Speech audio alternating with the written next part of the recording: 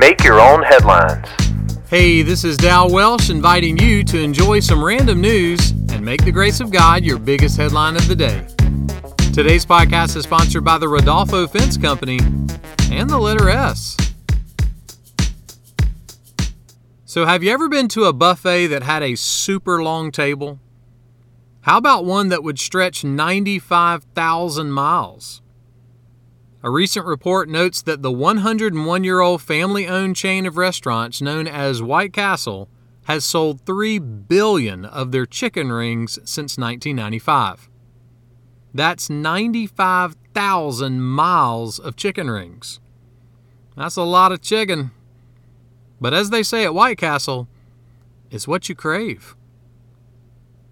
Speaking of craving, I remember one time in January I slipped on some ice.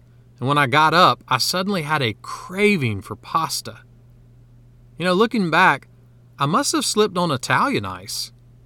Yes, that was an unnecessary frozen dessert choke.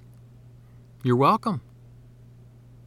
One day Jesus was teaching a crowd of people and said this, "If anyone would come after me, let him deny himself and take up his cross and follow me." That's a pretty bold statement considering that a cross was a direct place of death.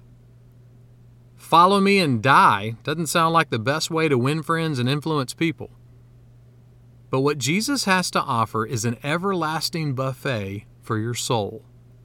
Someone put it like this: deny the old comfort-craving self and embrace the superior joy of knowing Jesus. I've never been to White Castle, and the closest one is 6 hours from my house, so I'm thinking about a road trip.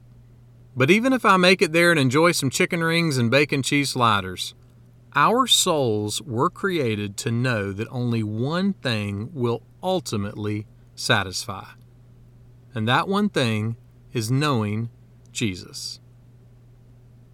Make that one of your headlines today. Make Your Own Headlines is a little smidge of encouragement from Holland Avenue Baptist Church. Tune in Monday to Friday wherever you listen to podcasts. You can find my Sunday messages by searching Holland Avenue on YouTube or Apple Podcasts. And for more positive resources, check out hollandavenue.com.